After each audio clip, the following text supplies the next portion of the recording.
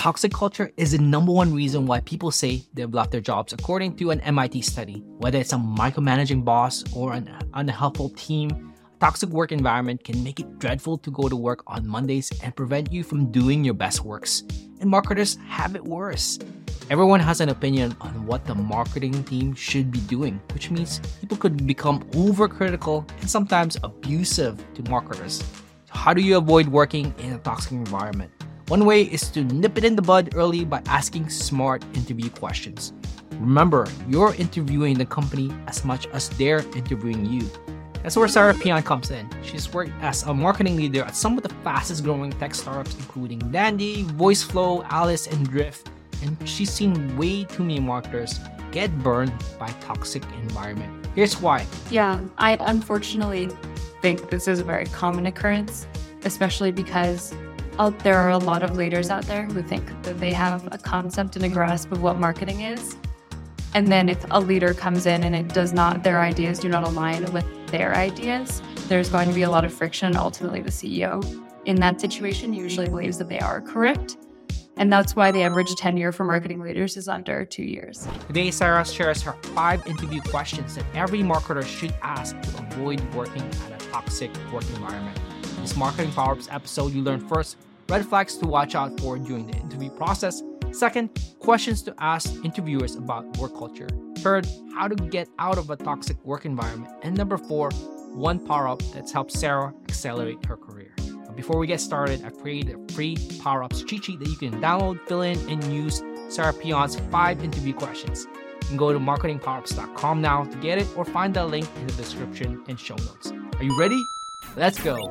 Marketing Power-Ups. Ready? Go! Here's your host, Rambly John. Well, our chat's going to be around really about how marketers can spot red flags, especially during interviews.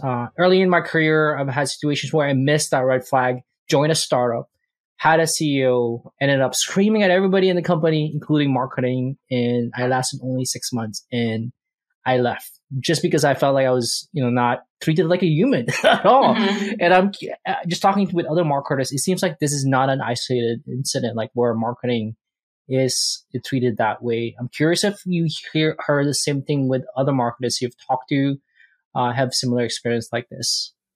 Yeah, I unfortunately think this is a very common occurrence, especially because there are a lot of leaders out there who think that they have a concept and a grasp of what marketing is. And then if a leader comes in and their ideas do not align with their ideas, there's going to be a lot of friction. Ultimately, the CEO in that situation usually believes that they are correct. And that's why the average tenure for marketing leaders is under 2 years. But I think also there's a lot of smoke and mirrors in startups where CEOs will say a lot to get people to join their company, and then kind of true colors are revealed after the fact. And you'll usually know by 3 months in, if not before, like, oh, this isn't the place I thought it was.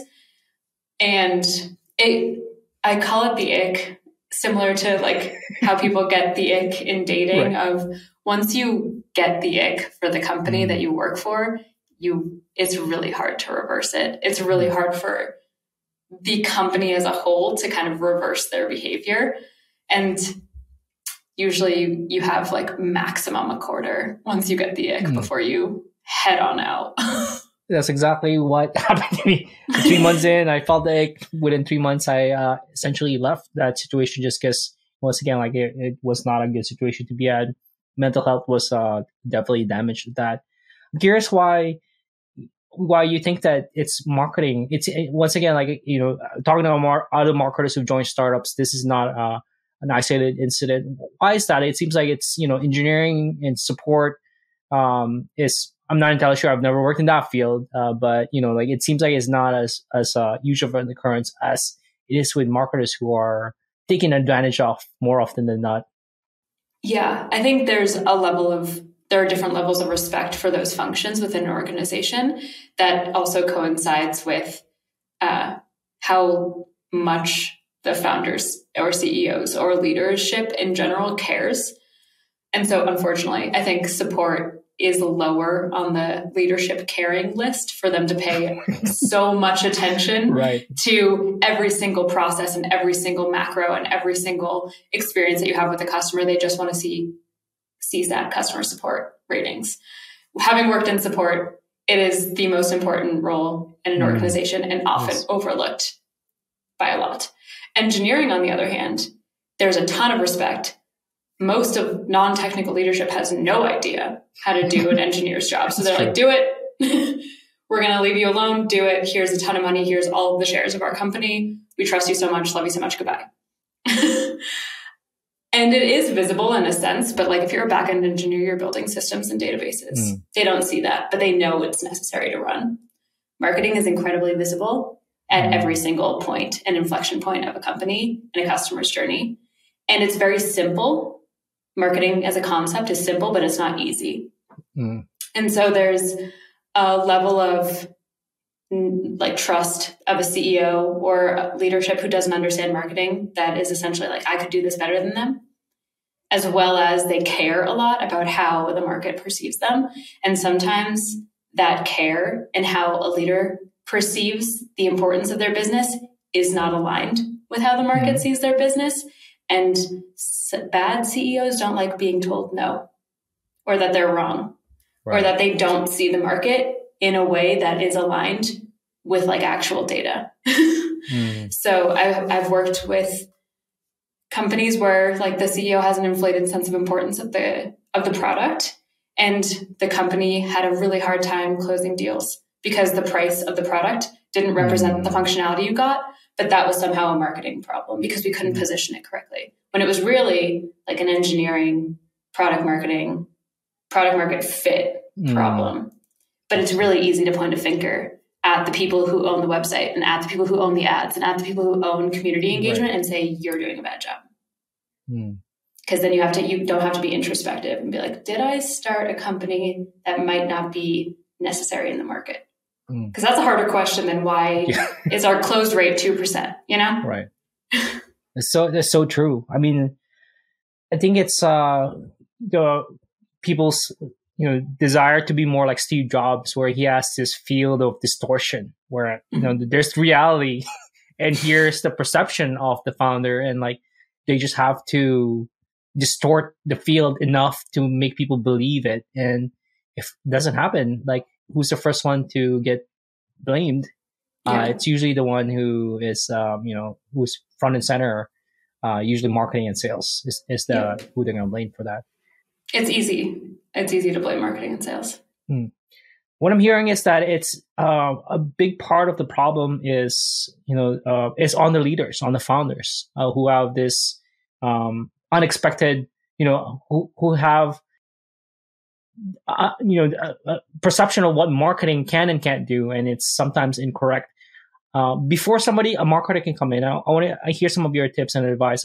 First of all, around red flags on what marketers should be looking out for, so that they can avoid situations where they join a toxic company and then ending up having to stay for 2 years just so that they can have it on the resume and move on to the next one. Or in my situation, leaving after just 6 months. So like, what are some red flags that you would advise marketers to look out for, specifically within the leadership or even within anything within the company to make sure that they don't join a toxic company? Yeah, I would say having worked at really early stage startups before, like post Series A, pre Series B startups, there's a really common occurrence of like technical founders who have career pathing and visions and goals for their engineering and product teams, and simply cannot and will not prioritize that same thing for the marketing team. And you can't necessarily ask like, will you prioritize my career growth? Because people will say yes. But you can ask like, what measurement processes do you have in place today, right now? Not for when I come in, but like right now, this very second, to understand the success of and evolution of this body of work. Because if they have not prioritized looking into marketing and understanding what those goals are, they're going to lean on you to tell them. And then whatever you say that they don't like, they're not going to agree with if they're a toxic CEO. So they haven't even put the thought in place of how you will be measured and goaled and how they will view your success. And it's going to be up to you to define that. That's going to be an easy way for a CEO to disagree with the way that you've decided to measure the function that you have been given, which is not great. I would also say having a vision for your team that aligns with the state of your team right now. If you are a post-Series A company expecting the output of a Series D company, you are kind of crazy. Like that is just not realistic. And that's a great way for your team to burn themselves out incredibly fast.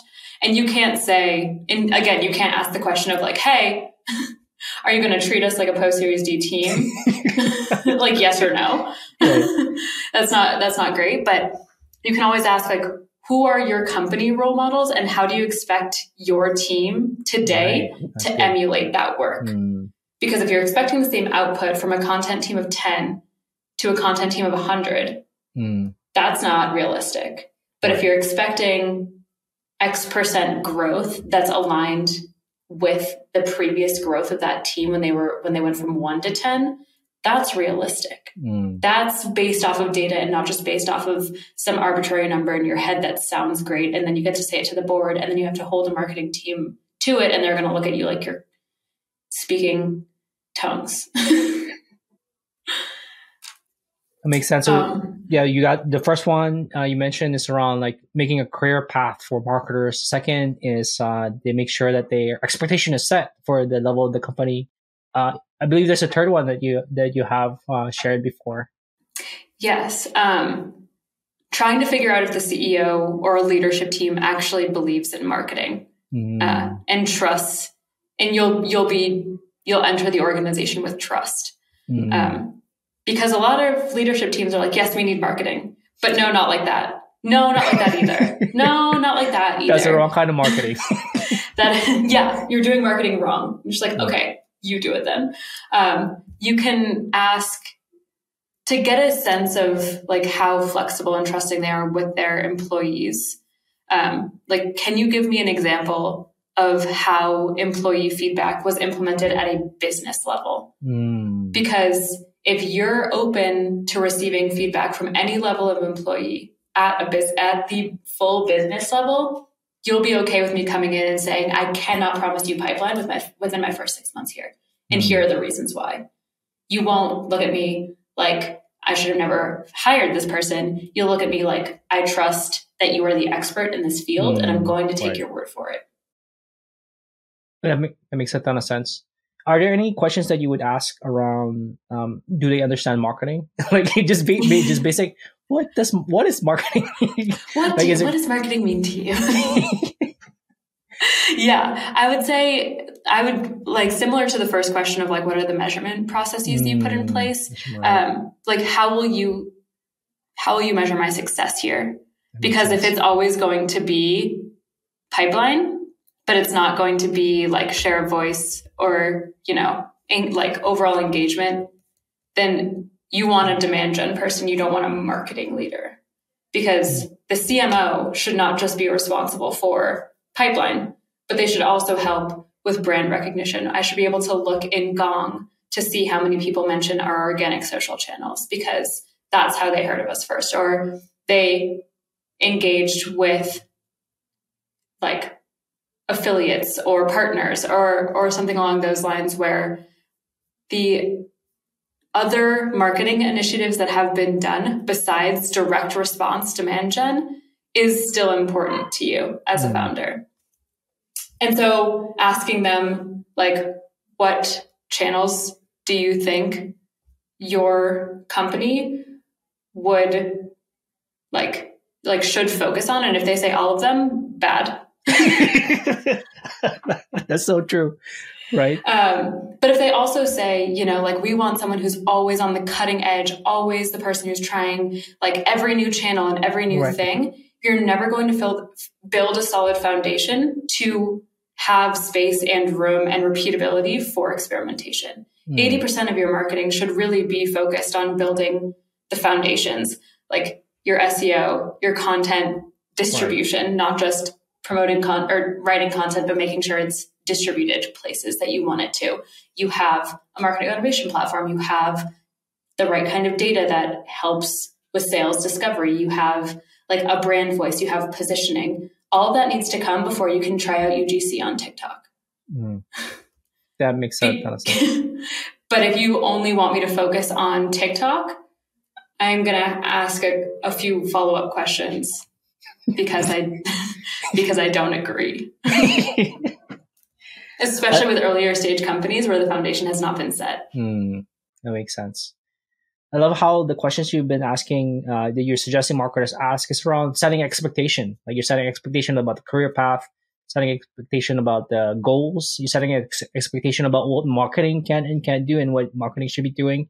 That's essentially what I'm hearing is like, when you set the expectation, instead of saying yes to everything, you're more likely to be not accepted in a toxic environment, or you're joining a company that actually understands what marketing can and can't do. That's what I'm hearing. Is that right?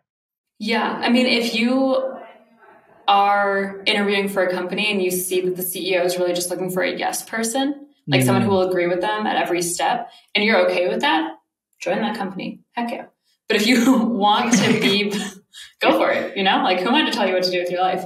But if you want to join a company where you get trust, autonomy, respect, trying to suss out, like, are you looking for someone to agree with you, or are like, how comfortable are you with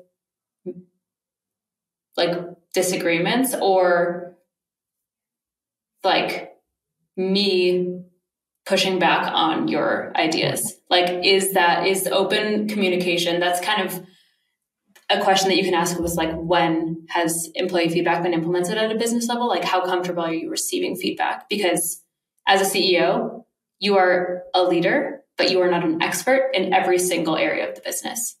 Do you recognize that? Like, that is why you hire people. You are not just like a one-man band. If you're trying to bring in other people, you have to trust and respect them. That's true. And I feel like actually pushing back a little bit from my experience actually helps other people respect you more. Because then they're hiring the marketer because they have more experience in marketing, and them saying, hey, this doesn't make sense. They probably, I would respect that, right? If you're able to set boundaries and like expectations in a polite but stern way, people will see you as like, oh, this person knows what they're doing. As well as, someone comes to you with like, hey, we need to do this right now, this very second. Being able to say, these are the priorities of the team right now. I can reprioritize this. What do you think is most appropriate to get bumped? And then they can see how their request is aligned with what the team is actually working on. And they can see for themselves that, asking for title case versus, sentence case on the headline of a single page may not be most impactful right now at this very second. Like, we'll get to it. We're not going to prioritize it this hour, today, maybe next week. But yeah, so like being able to communicate, like, thank you so much for looking out for us. This is what we're working on right now. It actually may be something that is impacted by the work that we're doing down the line. Here's where we're at in terms of status. Does this need to be finished today, tomorrow, next week, this month, etc.? That makes a ton of sense. Before we continue, I want to thank those who made this video possible, 42 Agency. Now, when you're in scale-up mode and you have KPIs to hit, the pressure is on to deliver demos and signups. And it's a lot to handle: demand gen, email sequences, RevOps, and even more. That's where 42 Agency, founded by my good friend Camille Rexton, can help you.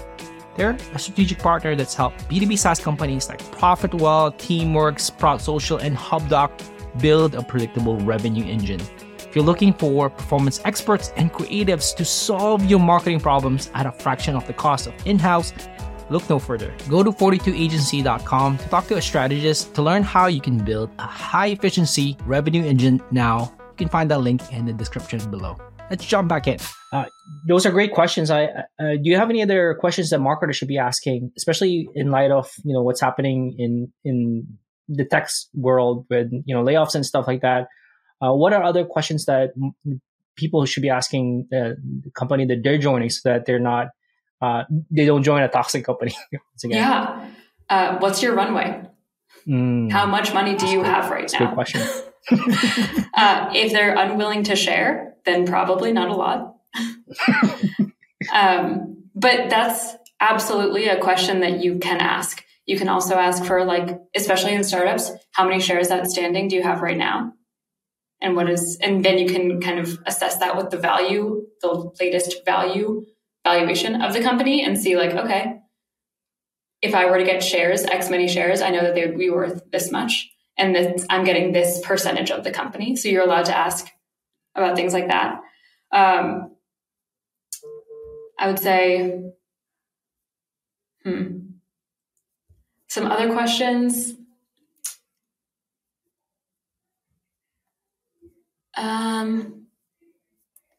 Asking for runway is very okay. I would say if you want to get a little spicy. That's what I was going to go for. Give me some spicy takes right now. Gives me this spicy if you're really feeling like this place better be the most open and transparent place that I've ever worked, and you get to have a leadership call because it's a smaller company in your interview process, and this company has done layoffs since 2020. You can say since 2020, because from 2020 to today, the market's been weird, to put it simply.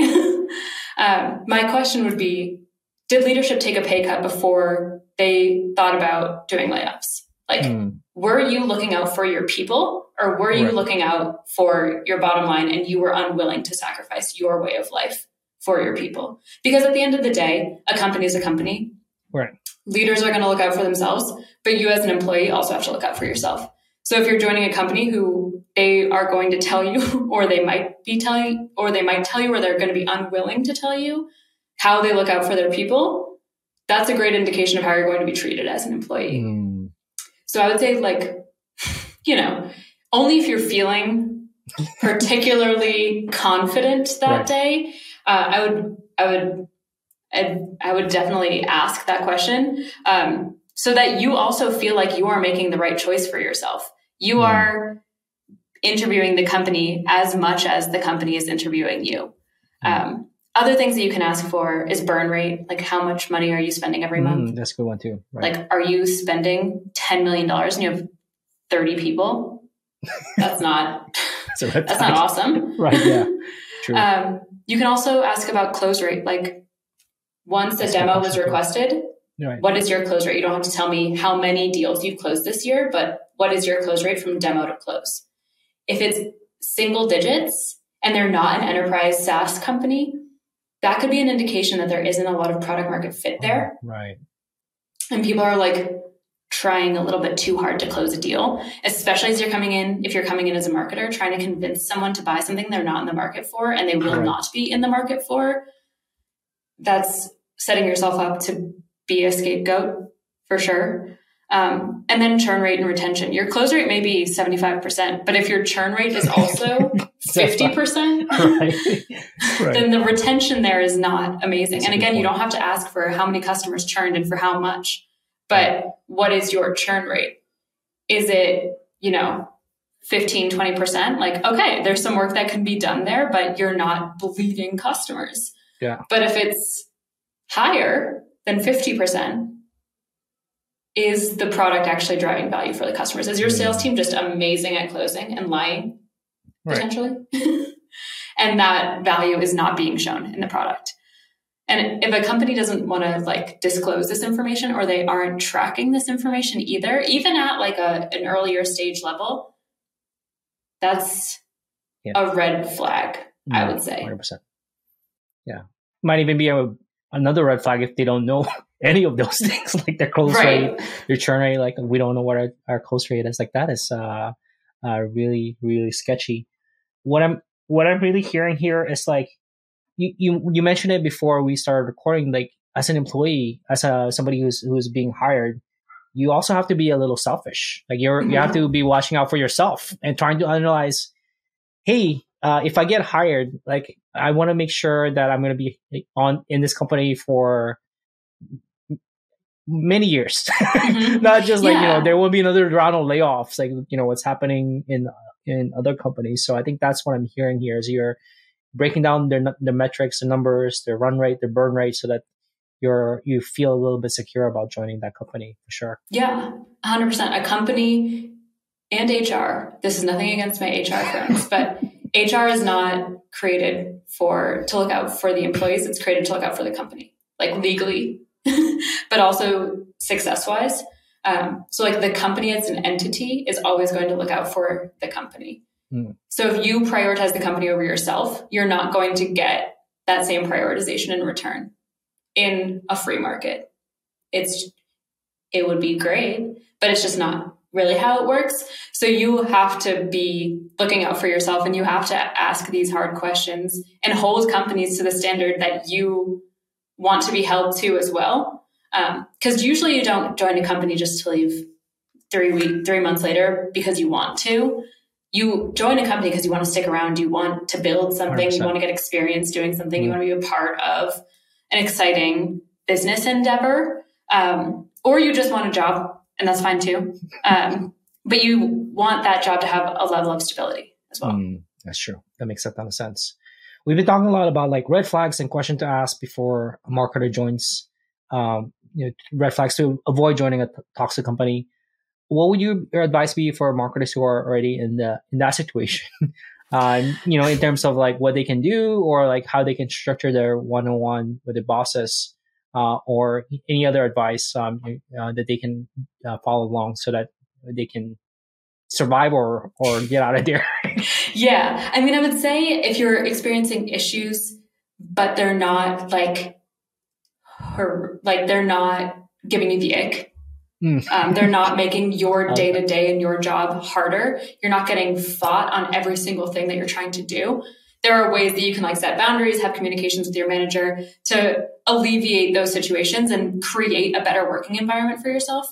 However, if your CEO fundamentally doesn't understand marketing, if you're being asked to work hardcore, I'm talking specifically about Twitter. I've had a lot to say about how to treat your employees after seeing the last 3 weeks of Twitter. But like if you're being expected to all of a sudden work 3 times as hard for the same pay, that's not a great environment to be in. If you're being asked to prioritize everything because quote unquote everything is a priority, that's another argument that could feel like there isn't a winner. And if you fundamentally can't learn anything from the people around you, like even if it's not a toxic environment, but you feel stagnant and you want to grow. I've had conversations where I've been like, this is my career goals.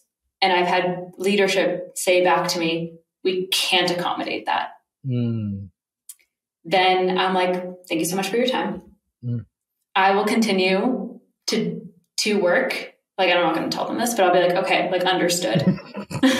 But that's also like a clue to me of like, okay, this is not a place that's where I can grow. And I'm looking to grow right now. And that doesn't mean I didn't have incredible experiences here before, up until this point, but this is now my critical point to leave.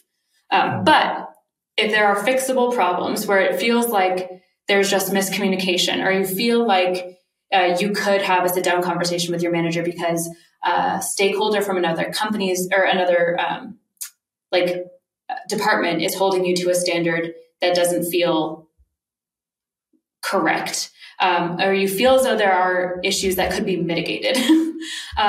Bringing those things up in one-on-ones, not just as problems, but also bringing potential solutions as well. I'm all for like giving feedback, like managing up to be like, hey, for next time, this is what happened. I would love if next time I could go like this. And I'll also hold you to that and remind you to like make sure that it goes like that. But it really was detrimental to how this rolled out when I wasn't included or wasn't involved or like was left out of these conversations. So I would say bring those conversations up to your manager, and don't be afraid to also direct your one-on-ones with your manager. So like all of my managers, I've had 2 at Dandy so far. And I'm like, hey, by the way, the last one-on-one of every month, we're talking career stuff. And once a quarter, we're talking like growth planning so that they can also prepare, because managers owe you career pathing. Right. If they say, I don't have that, hold them to them delivering that to you. Like it's not up to you as a person also to be 100% responsible for your career path. Like your manager literally has to help you. But then on the like issue side of things, like, hey, I've noticed that I'm being asked to do these things by this department. I don't think it's aligned with this. Like, can you have a conversation with their team leader as well to set expectations like throughout the full team?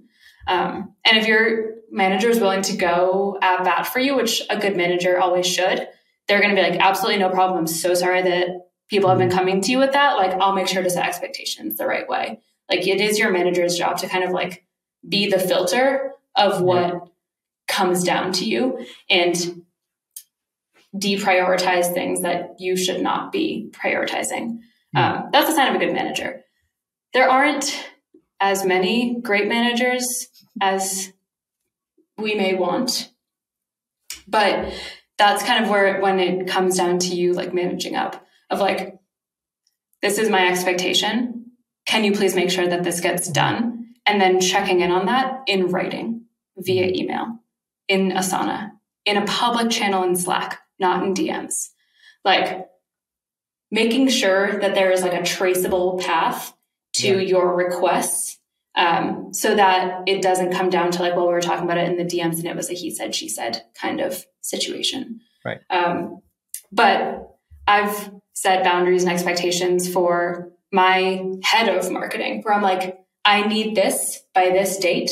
If you get it to me after that date, awesome. I will include it in the second or first sprint post-launch, but it will not be included in launch because I need, for myself, my sanity, and for like the rest of the people working on this project, we need to adhere to these deadlines. Right. And like a good manager will be like, or a good leader even will be like, understood. A bad leader will be like, no. You will implement the things when I say to implement them. Everything's a priority. I love what I'm hearing around like really you're taking ownership of your growth. You're like asking for what is the career growth within this company. What I've heard is like I want to make sure I get this right because it's so good. Maybe I should start doing this. Like every month, last one-on-one of the month, you have career planning growth, and then every quarter you have a growth discussion. Is that what I heard correctly? Yeah, exactly. Especially I've started every company in ambiguity. Love me an early stage startup. Never been onboarded. Like, right. It's just like the nature of startups, and like honestly, even some larger companies that just aren't organized.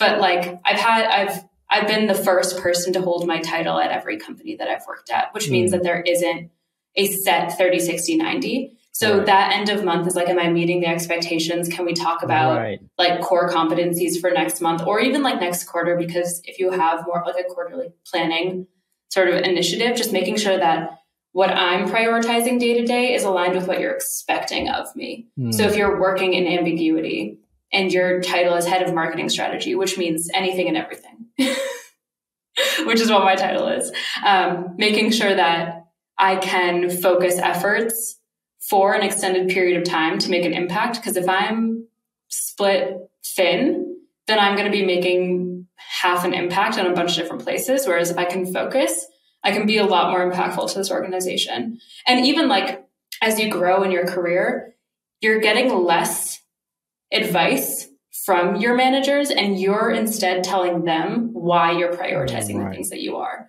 So like one day your one-on-ones just kind of switch vibes. Nobody tells you that. You can't really prepare for it, but you are the owner of your channel, your whatever. It's then up to you to be like, this is what I'm doing and why. And being prepared with those conversations with like data and reasoning and how you've already potentially tested why that's most important. A lot of my job is also like experimentation and being statistically significant within my decisions. So I can say like, hey, we ran this small test, hit stat sig. We're going to move forward with this because I'm 95 to 99% confident that lift was due to what I did. That's pretty awesome. Data, it's your friend. Yeah, I know. And it's a great way to use data to ask for raises too, right? I know year end is coming up. A lot of companies are doing annual reviews, and having that data is like, hey, here's what I brought to the table, in terms of lifting the KPI. So totally. And even in ambiguity where, the CEO may not have defined what success looks like for you. I've had sit down conversations with like leadership and CEOs to be like, what goal can we work towards so that when we hit that, we are allocated more money, more resources in the form of headcount, raises, whatever. Right. Like, let's all align on the metric and the output you want to see from this team so that we can work towards that. And we can like send you updates and we can keep you informed and you feel as though we are earning your trust to then receive compensation, headcount, budget, anything along those lines. And if a CEO is like, I don't know, bit of a red flag. Yeah, definitely. Thank you for sharing all of this, like the red flags, the questions, how to structure one-on-ones. I want to shift focus now and shift gears around, power-ups for career. For yourself, you've been in the tech industry, you started in support, now you're in marketing for the last 5 years. Is there any power-ups, anything that's helped you accelerate your career growth? We talked about the 101 already, but is there anything else that's helped you, whether that's like starting a podcast or having a network or anything at all that's helped you power up your career? Yeah, I think there's a lot of very overarching advice, especially in like the marketing world, about personal branding and like building that sort of, I don't know, like initiative for yourself. I don't think it's for everyone. And I don't think it has to be. You don't have to start a podcast. You don't have to post on LinkedIn. You don't have to be on TikTok. You don't have to like focus your whole life around the great work that you do. What's been the most helpful for me, especially starting my career in support, learning how to be the most helpful person in the room has been like what has gotten me to where I am with the network of people who will vouch for me. It's not because they like my LinkedIn posts and they see them. It's because we have worked together and they like the work that I do. So you can write LinkedIn posts all day long, but if you're not like a fun, good, helpful, strong employee, right, you're not going to have like a backing of people who've actually worked with you who are going to vouch for you. And so that doesn't come with knowing everything all the time, everywhere, but I am a know-it-all. So I do like to stay informed. I'm nosy. I like to gossip, but not in a bad way. I just like to know what's going on. So I like to be the main point of contact of like, hey, when is this launching? Or like, hey, who should I talk to about this? I like to have that overarching concept or context. So I can say, oh, like I saw this in like the marketing calendar. It's going to be launched Monday of next week. Oh, I don't own that, but I do know who the owner is. Reach out to this person and ask them specifically about this. Just knowing more than like your bubble not only makes you better at your job because you have the context of what everyone else is doing, but it also makes you helpful and useful. And even if you do grow in your career and you are at that higher level, being a leader that people know, like, and trust internally does amazing things for your quote unquote personal brand or how people perceive you as an employee. So that's not something I'll ever stop doing. But earlier on in my career, I was also a yes person. Anything that you asked me to do, I would do so I could get the experience of doing it because I didn't know what I wanted to do. I didn't know what I wanted to be. I didn't know what I wanted to focus on. And so up until probably like a year or two ago, I would say yes to almost every opportunity, whether it was internally at my job or like consulting on the side. And then I got really burnt out and really tired. And I was like, I have to focus on being good at my job. No. But especially when you're early on in your career and you think that you know what you want to do, you're going to have like 5 careers in your lifetime. You don't have to be so hyper-focused on, okay, I started in support, but I need to get to marketing. I did not start at Drift in support thinking that in 9 months I need to be on the marketing team. Right. I just became the most knowledgeable person about our product. And then the marketing team 9 months in was like, we need someone to run drift for drift. Sara knows everything. You're up. You're on the marketing team. I was like, great. Didn't want to be in support forever. This is a great exit. Like, love it. Sounds good to me. But having that visibility by being helpful is what keeps you top of mind for those opportunities to expand your day-to-day competencies. I love that. It's be the most helpful person in the room. I love that. I saw this ad once that said, be the smartest marketer in the room. I'm like, that's not always fun. Like, I'm not sure if I want to be in that room, but be the most helpful person in the room just feels so at the core of marketing. I mean, you want to be helpful to customers and you want to be helpful to other people. So thank you. Really thank you for that. In terms of advice for your younger self, if you can give yourself advice, like when you were just joining tech, what would be like 1 or 2 pieces of advice that you would give your younger Sara, the younger version of you, if you could go back in time and do that? The world's not going to end if you don't respond to a support chat within 2 seconds. What I did in the beginning of my career, which was celebrated at the time, which I think is also a minor red flag, but that was just working at a hyper-growth company, was like being celebrated for being a quote unquote team player because I was always available all the time. Right. And like, this is another potential red flag. If you're only a team player when you're sacrificing your mental health and your personal time, you're not actually a team player. You're just like the best cog in the machine. You can, if you like, you do your best work when you are like well rested and you have time to like step away from your work because you're not thinking about it all the time. But if burnout is celebrated, red flag. But I would, because support is so transactional and so on all the time, especially with chat, I would be on the train going home, responding to support chats. I would be at home watching TV with my laptop open, answering support chats. I remember talking to someone who was worried about buying drift. And I was like, well, I'm online with you right now at 10 p.m. helping you out, you know? And she didn't even close. So it wasn't even worth it. Oh no. Shoot, that's good. But like you show up as your best self to work when you give yourself time and space away from work. Like find hobbies that you don't monetize. I love growing vegetables now. So fun. Right. What a blast. Because I can just turn my brain off, water my tomatoes, water my peppers, like and watch it grow. Send pictures. Yeah, send pictures to my parents like they are my children. I'm like, look at my peppers. And like I have time to reset my brain. I hope you learned a thing or two on how to avoid working at a toxic environment. You can follow Sara on LinkedIn and Twitter to get some of her sweet content. Really love some of her threads and stuff that she posts on LinkedIn. Find those links in the show notes and description. Thanks to Sara for being on the show. If you enjoyed this episode, you'd love the Marketing Power-Ups newsletter. I share the actionable takeaways and break down the frameworks of world-class marketers. You can go to marketingpowerups.com, subscribe, and you'll instantly unlock the 3 best frameworks that top marketers use to hit their KPIs consistently and wow their colleagues. I want to say thank you to you for listening, and please like and follow Marketing Power-Ups on YouTube, Apple Podcasts, and Spotify. If you're feeling extra generous, kindly leave a review on Apple Podcasts and Spotify, and leave a comment on YouTube. It goes a long way in others finding out about Marketing Power-Ups.